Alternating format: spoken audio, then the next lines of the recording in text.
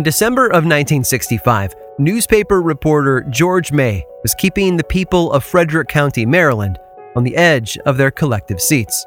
For days, he had been their only source of news about something that had left almost everyone in a constant state of fear. A local man named John Becker had told his friends that something large and unnatural had attacked him outside his home a few days earlier.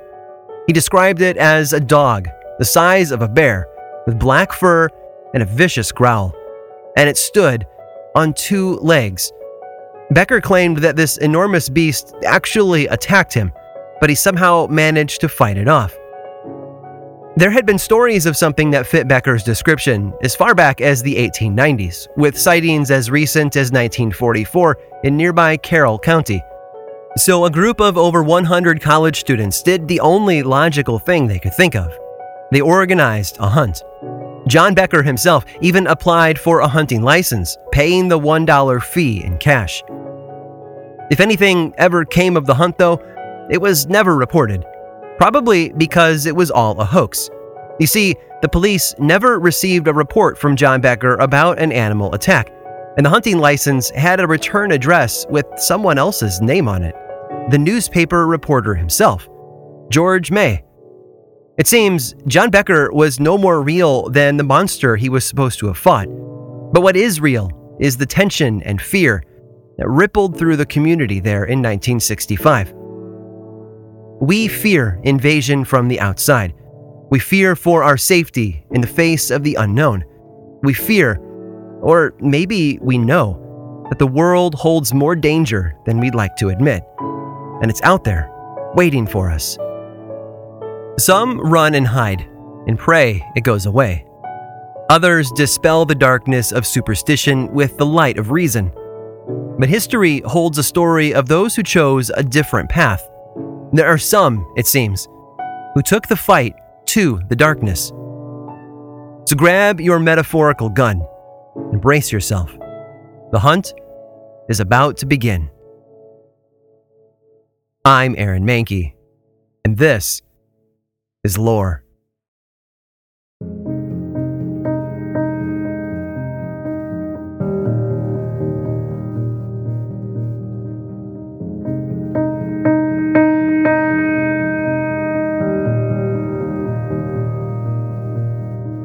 Every widespread panic begins as something small.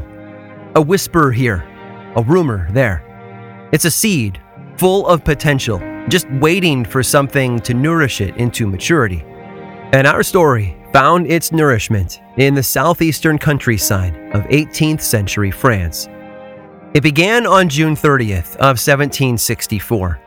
A 14-year-old girl named Jeanne Boulet from the village of Ubec was out watching over her family's cattle, up on the gentle slopes of the hills south of the city of Vivarais.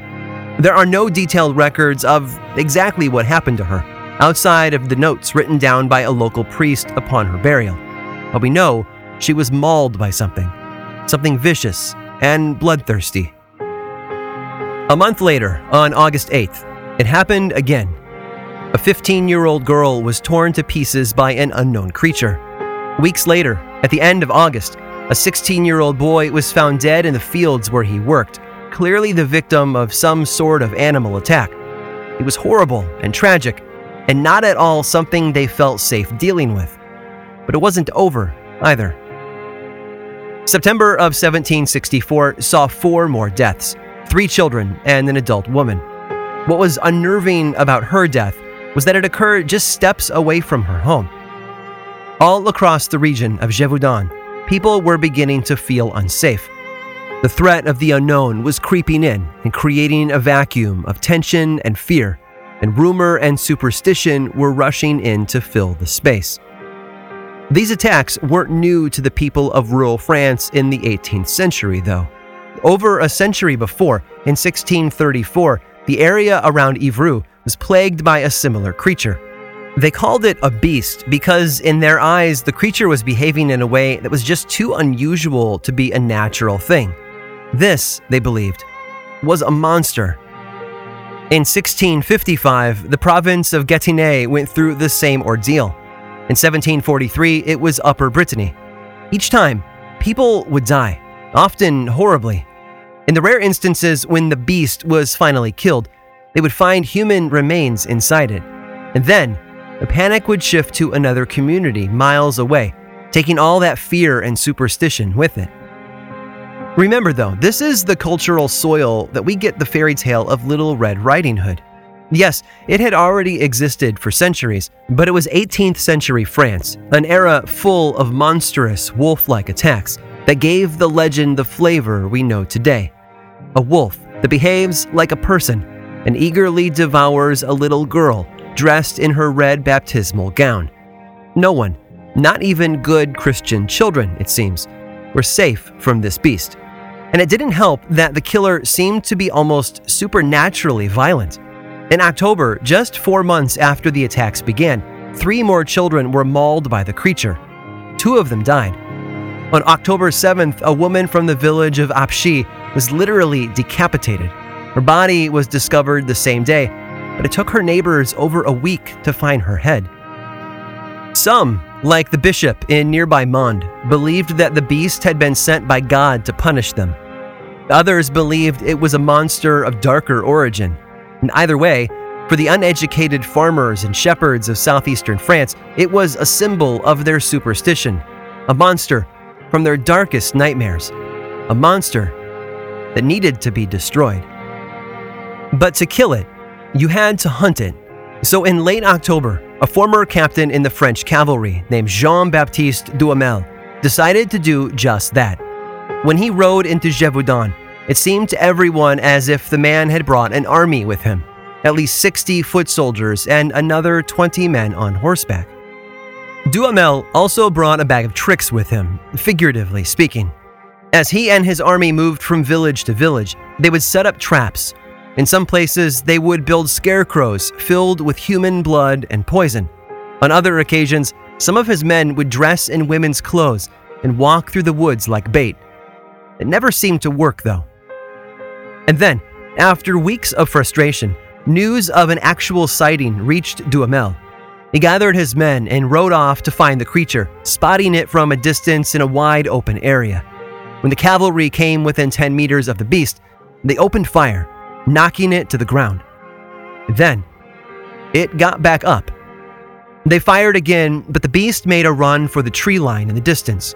Duhamel's army made chase, firing as they went, but the monster managed to slip into the shadows of the thick forest. The captain, though, was a determined man, and he ordered his men to step inside and follow the beast into the darkness. Nervously, placing one foot slowly in front of the other, they obeyed. When one of the men spotted the creature again, the group let loose a rain of bullets that would have taken down almost any large animal. And that seemed to be the case for them as well.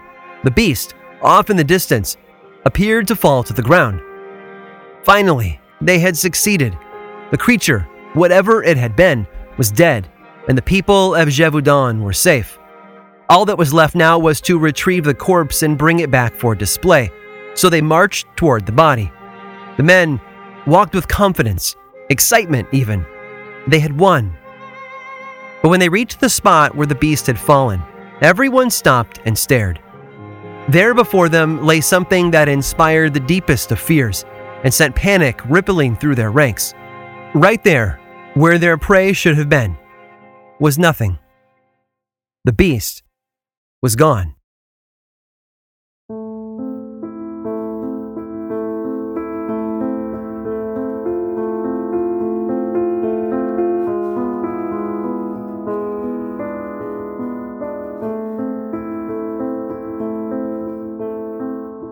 Rumors of the beast had already been spreading quickly, but the news of its impossible escape from Duhamel's hunting party only seemed to accelerate them. The thing they feared was still alive, and apparently immune to the weapons of brave soldiers sent to defeat it. 2 days after the forest hunt, more victims were discovered over 3 miles away.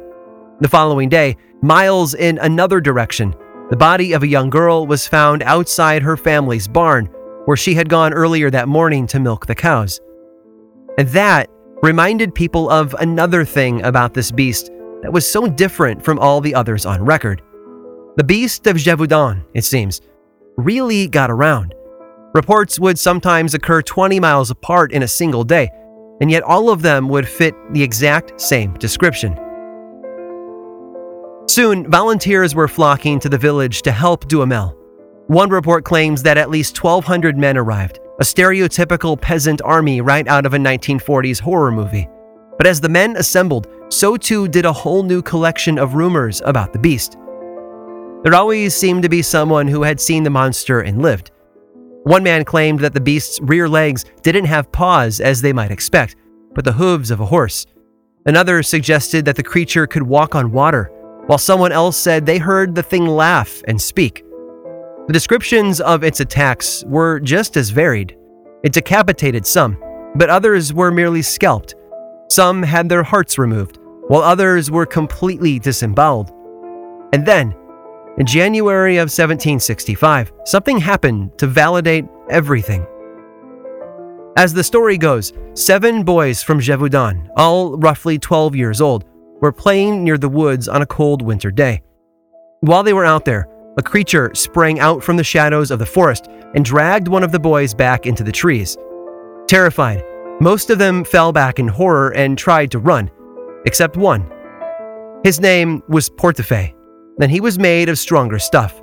He bolted into the woods and found the creature standing over the crumpled shape of his sobbing friend. Without hesitation, he picked up a sharp branch and stepped between his friend and the beast. And then he swung at it, hitting the creature on the head and driving it away. It's a crazy story, if it's true. That sort of bravery is rare, which is why the tale spread. When the story reached the ear of King Louis XV, the ruler took action. Now, maybe it was this tale of brave children, but it could also have been the report that local markets were shutting down out of fear and that farmers were too afraid to go out and work in their fields. We would like to imagine political leaders were driven by compassion, but often it's the bottom line that they respond to best. Either way, King Louis put out a call to arms, asking for hunters with the experience and courage necessary to track down such an unnatural prey. Many willing volunteers arrived in Gévaudan that spring, each eager for a chance to please their king. But the most famous among them was a Norman wolf hunter named Jean-Charles Denneval. When Denneval strolled into Gévaudan, he walked into a territory filled with tension. Maybe it was all of that pent-up frustration, or such a large gathering of egos in one space. Maybe it was just fear pushing everyone against each other. But it seems that in the 3 months that followed the king's invitation, nothing was accomplished, outside of annoying the locals who just wanted their lives to return to normal. Not for a lack of trying, though. More of those poisonous, blood-filled scarecrows were set up in the region, but they were ineffective. Traps were set, and bait was laid out, but nothing was working. Still, extra credit goes to our old friend, Captain Duhamel, for his own creative, if not a bit gruesome, attempt. You see, a woman named Catherine Vallee had recently led her cattle to a nearby stream for a drink when the beast emerged from the trees and brutally killed her. When her body was discovered, her family did what families do. They mourned her death and prepared her for burial. But that's when Duhamel stepped in, literally knocking on their door. He had an idea, albeit a very unpopular one, that historians have been able to piece together from a number of letters he later wrote. It seems he believed that the beast would return to the place where Vallee had been found, looking for her body so it could finish the job. She's already dead, he told them. What difference will another day make? So he begged the grieving children to let him take their mother's body back out into the fields, right to the very spot where they'd found her, as bait. When they finally agreed, Duhamel and his men carried Vallee's body back out, and then sat in a circle around her through the night, waiting for the beast to return. It didn't, though. But rather than take the body home and let the family begin the burial process, Duhamel kept it another day, instructing his men to patrol the wider area around it. In the end, the men were forced to admit defeat, gathering up the decomposing corpse once more and delivering it, a day late, to her children. The people of Gévaudan were at the breaking point. Fear and frustration pulsed through the communities all across the rural territory, and something needed to be done. They were desperate. And desperate times, as we know, call for desperate measures.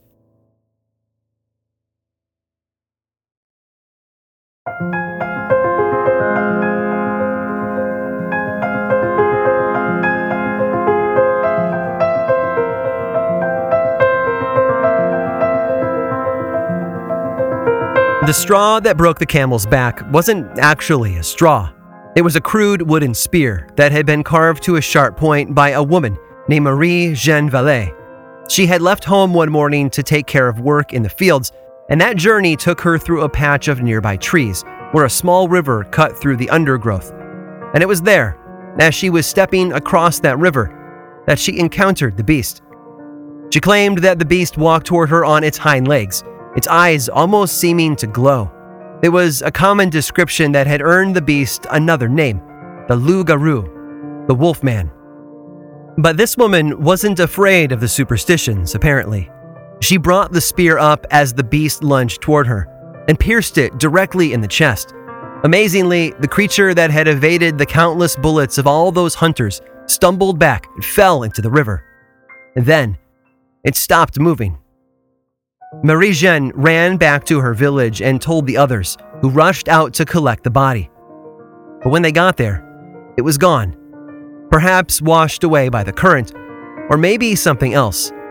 Because the very next day, the creature was spotted outside another nearby village. King Louis had reached his limit. He called upon his gun-bearer, a man named Francois Antoine. He was a knight, a military officer, and a member of the king's personal staff. If anyone could kill the beast, it would be the king's own game master and lieutenant of the hunt, so he was sent to Gévaudan. That was June of 1765. For the next few months, Antoine and his elite hunting party explored the region and made plans. He mapped the forests and hills, he spoke with witnesses, and gathered help. It wasn't until September, though, that they finally spotted the beast. The historical record tells us that on September 21st, Antoine's men managed to ambush the creature. After a number of shots that struck the beast but failed to bring it down, one lucky hunter managed to put a bullet right through one of the beast's eyes. And with that shot, everything seemed to come to a victorious conclusion. Antoine had the creature examined, but the report was less than encouraging. It seemed to be nothing more than an enormous wolf, roughly 6 feet long and 3 feet tall, weighing in at about 150 pounds. But the animal's stomach didn't contain human remains as they had morbidly hoped, and it certainly didn't walk on its hind legs. Despite this, he returned to Versailles with the stuffed wolf in tow. The king rewarded him handsomely, allowing Antoine to retire with a healthy pension and presenting him with the dignified Cross of the Order of St. Louis. The king even gave Antoine permission to add the image of the beast to his own coat of arms. But if there was any doubt that the animal killed by Antoine was not the beast of Gévaudan, solid proof arrived in December of 1765. First, a girl went missing from the town of Marcillac, and then a woman from a nearby village did the same. When that woman's severed hands were later discovered, the people of Gévaudan knew once and for all that their nightmare had never really ended. Winter arrived, and with it, a new ferocity from the beast. As 1766 began, attacks and sightings were reported almost every single day. But there was no one left to help them. All the hunters had gone home. The people were in a state of panic. For over a year, they were left on their own to defend themselves. In the 6 months between January and June of 1767, at least 16 people were officially reported as killed, slaughtered by a monster that defied capture or defeat. Taking the whole story into account, this was their darkest hour. Which is when the hero always seems to step into the picture, isn't it? Maybe that's just Hollywood's deeply embedded archetype speaking into our past, or maybe dark moments really do attract the right person at the right time. I'd like to think it's the latter, and it certainly was the case in June of 1767. The hero of Gévaudan was Jean Chastel, a 60-year-old peasant farmer from Monmouchet. He wasn't a decorated royal hunter or an experienced military officer with a dozen battles under his belt, but he'd heard that the beast had been sighted in a clearing nearby, so he went to see if he could help. When he arrived, the creature was nowhere to be seen, but rather than go home, he set up camp and waited in the trees. And that's where he was, holding his rosary beads tightly and whispering prayers like any good 18th century Catholic, when the beast arrived, stepping out of the trees into the sunlit clearing. Chastel raised his rifle, set his aim, and pulled the trigger. But the shot missed, alerting the monster of his location, and then it charged toward him. With his last remaining bullet, Chastel aimed once more, whispered another prayer, and then fired. The beast that lumbered across the clearing flinched slightly, seemed to trip, and then crashed to a stop and lay still. It was finally dead. Like Antoine, the farmer decided to have the creature examined. There was a lot riding on his success, after all. The public needed to know that the beast that devoured their children was finally gone. So it was measured and weighed, and then its belly was sliced open to access the stomach. When they cut it open, though, they were caught in a morbid tug-of-war between utter disgust and joyous celebration. Inside the stomach was the body of a little girl.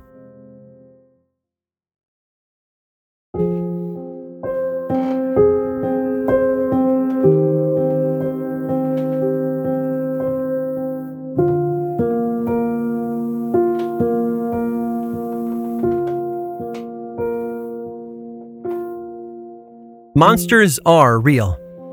It's easy to be cynical about something like that, but at the end of the day, monsters really do exist. Sometimes they're a product of the horrible actions of the people around us. Humans can achieve amazing things, after all, but that greatness can just as easily be bent toward evil and destruction. Other times, monsters come to us from the outside. They are members of the unknown world outside our border, things we don't fully understand. They may be natural and fully embedded in our world, but if they're strange or unknown to us, we can't help but see them as creatures from our darkest nightmares. It's not that southern France hadn't seen a wolf before. Quite the opposite, actually. In the century before the events in Gévaudan began, there were at least 775 wolf-related deaths officially recorded. And it didn't stop either. In the decade that followed, another 130 would die in much the same way. As sad as it is for lovers of fairy tales and folklore to hear, the events in Gévaudan weren't unique or supernatural. It was just a temporary uptick in the natural order of things. What's more bizarre is the juxtaposition of the panic in southern France with what was happening in the big cities to the north. The Enlightenment was spreading, and people's understanding of the world around them was transforming rapidly. Disciplines such as mathematics, physics, biology, and even astronomy were all teaching us that the world around us was much less mysterious and dark. And yet, hundreds of miles to the south, an entire region of France had allowed itself to be driven to hysteria by superstition. The tales of old, the legends, the communal fear that had been passed down from one generation to the next. And as a result, wolves were hunted constantly. In fact, they were almost eradicated completely for over 2 centuries. It wasn't until 2004, though, that France finally outlawed wolf hunting without a license and a just cause. Thanks to that, their population is finally on the rise again. Jean Chastel was a product of that culture of fear-based superstition. He believed, like so many in the area around him, that the beast was real, a monster sent by God to destroy sinful man, more supernatural than natural. And even when the creature lay dead at his feet, he believed the stories were true. As far as he was concerned, the thing he had killed was no simple wolf. Like Francois Antoine, Chastel had his trophy embalmed for transport to the king, but it wasn't done properly. Before his carriage could reach Versailles, the corpse had decomposed so badly that he and his friends were forced to burn it right there on the roadside. He died 2 decades later, a hero in Gévaudan, but almost completely unknown to the king and his nobles back at Versailles. But there is a silver lining to it all, and we can find it in one last story about Chastel that I think bears repeating. It seems that the old religious farmer had used a tool that no one else had ever thought of until that moment. Before his hunt, it's said that Chastel had visited his local priest for a blessing. It makes sense. Fear of the beast was almost palpable in 1767. All the great hunters had failed. Chastel needed any advantage he could get, even a divine one. But he brought something with him to the church that day as well, something that he would later use to bring the monster down. Two things, actually. He asked the priest to bless a pair of bullets. Silver bullets. Whether or not they were true, Jean Chastel managed to put one legend to death that day, while giving birth to another. The beast of Gévaudan might be a thing of the past, but the silver bullet is here to stay.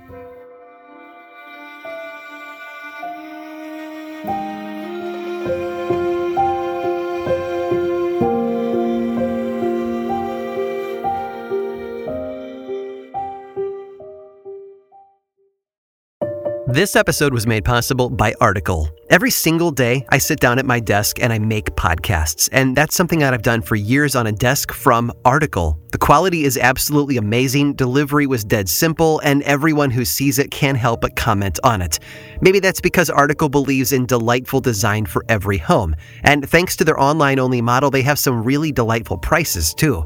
Their curated assortment of mid-century modern, coastal, industrial, Scandi, and boho designs makes furniture shopping simple. I honestly can't get enough of all of those clean lines, rich colors, and gorgeous wood finishes. Article's team of designers are all about finding the perfect balance between style, quality, and price. They're dedicated to thoughtful craftsmanship that stands the test of time and looks good doing it. Article offers fast, affordable shipping across the US and Canada. Plus, they won't leave you waiting around. You pick the delivery time and they'll send you updates every step of the way. And their knowledgeable customer care team is there when you need them to make sure your experience is smooth and stress-free. Article is offering our listeners $50 off their first purchase of $100 or more. To claim, visit article.com/lore and the discount will be automatically applied at checkout. That's article.com/lore for $50 off your first purchase of $100 or more.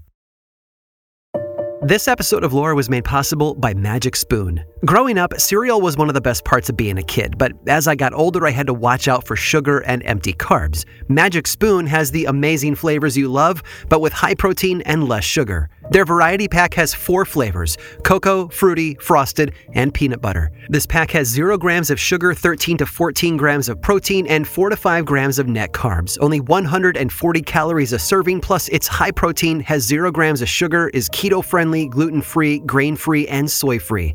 My favorite flavor right now, though, is their maple waffle, which is exactly as delicious as it sounds. Honestly, though, it's hard to pick because all of their flavors are just so crunchy and tasty. Go to magicspoon.com/lore to grab a variety pack and try it today. And be sure to use our promo code LORE at checkout to save $5 off your order.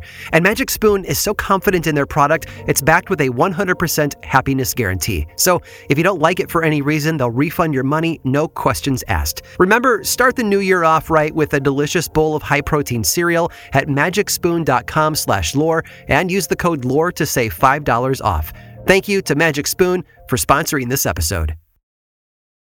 This episode of Lore is made possible by June's Journey. Escape to a bygone age of mystery, danger, and romance as you immerse yourself in the world of June's Journey, a hidden object mystery mobile game that puts your detective skills to the test. Play as June Parker and investigate beautifully detailed scenes of the 1920s whilst uncovering the mystery of her sister's murder. With hundreds of mind-teasing puzzles, the next clue is always within reach. Collect scraps of information to fill your photo album and learn more about each character. Plus, you can chat and play with or against other players by joining a detective club. You'll even get the chance to play in a detective league to put your skills to the test. I'm willing to bet that, like me, you work crazy hours and are desperately in need of easy ways to relax. I love that I can open up June's Journey and dig in for a little while, searching for hidden objects, fine-tuning my sense of observation, and enjoying the gorgeous artwork are all so helpful in letting me unwind. Mystery, danger, and romance. Where will each new chapter take you? Relax and lose yourself in this captivating quest of mystery, murder, and romance. Can you crack the case? Download June's Journey for free today on iOS and Android.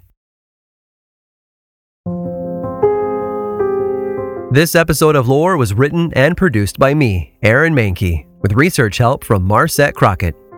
Lore is much more than a podcast. There's a book series in bookstores around the country and online, and the second season of the Amazon Prime television show was recently released. Check them both out if you want more lore in your life. I also make 2 other podcasts, Aaron Mahnke's Cabinet of Curiosities and Unobscured, and I think you'd enjoy both. Each one explores other areas of our dark history, ranging from bite-sized episodes to season-long dives into a single topic. You can learn about both of those shows and everything else going on all over in one central place, theworldoflore.com/now. And you can also follow the show on Facebook, Twitter, and Instagram. Just search for Lore Podcast, all one word, and then click that follow button. When you do, say hi. I like it when people say hi. And as always, thanks for listening.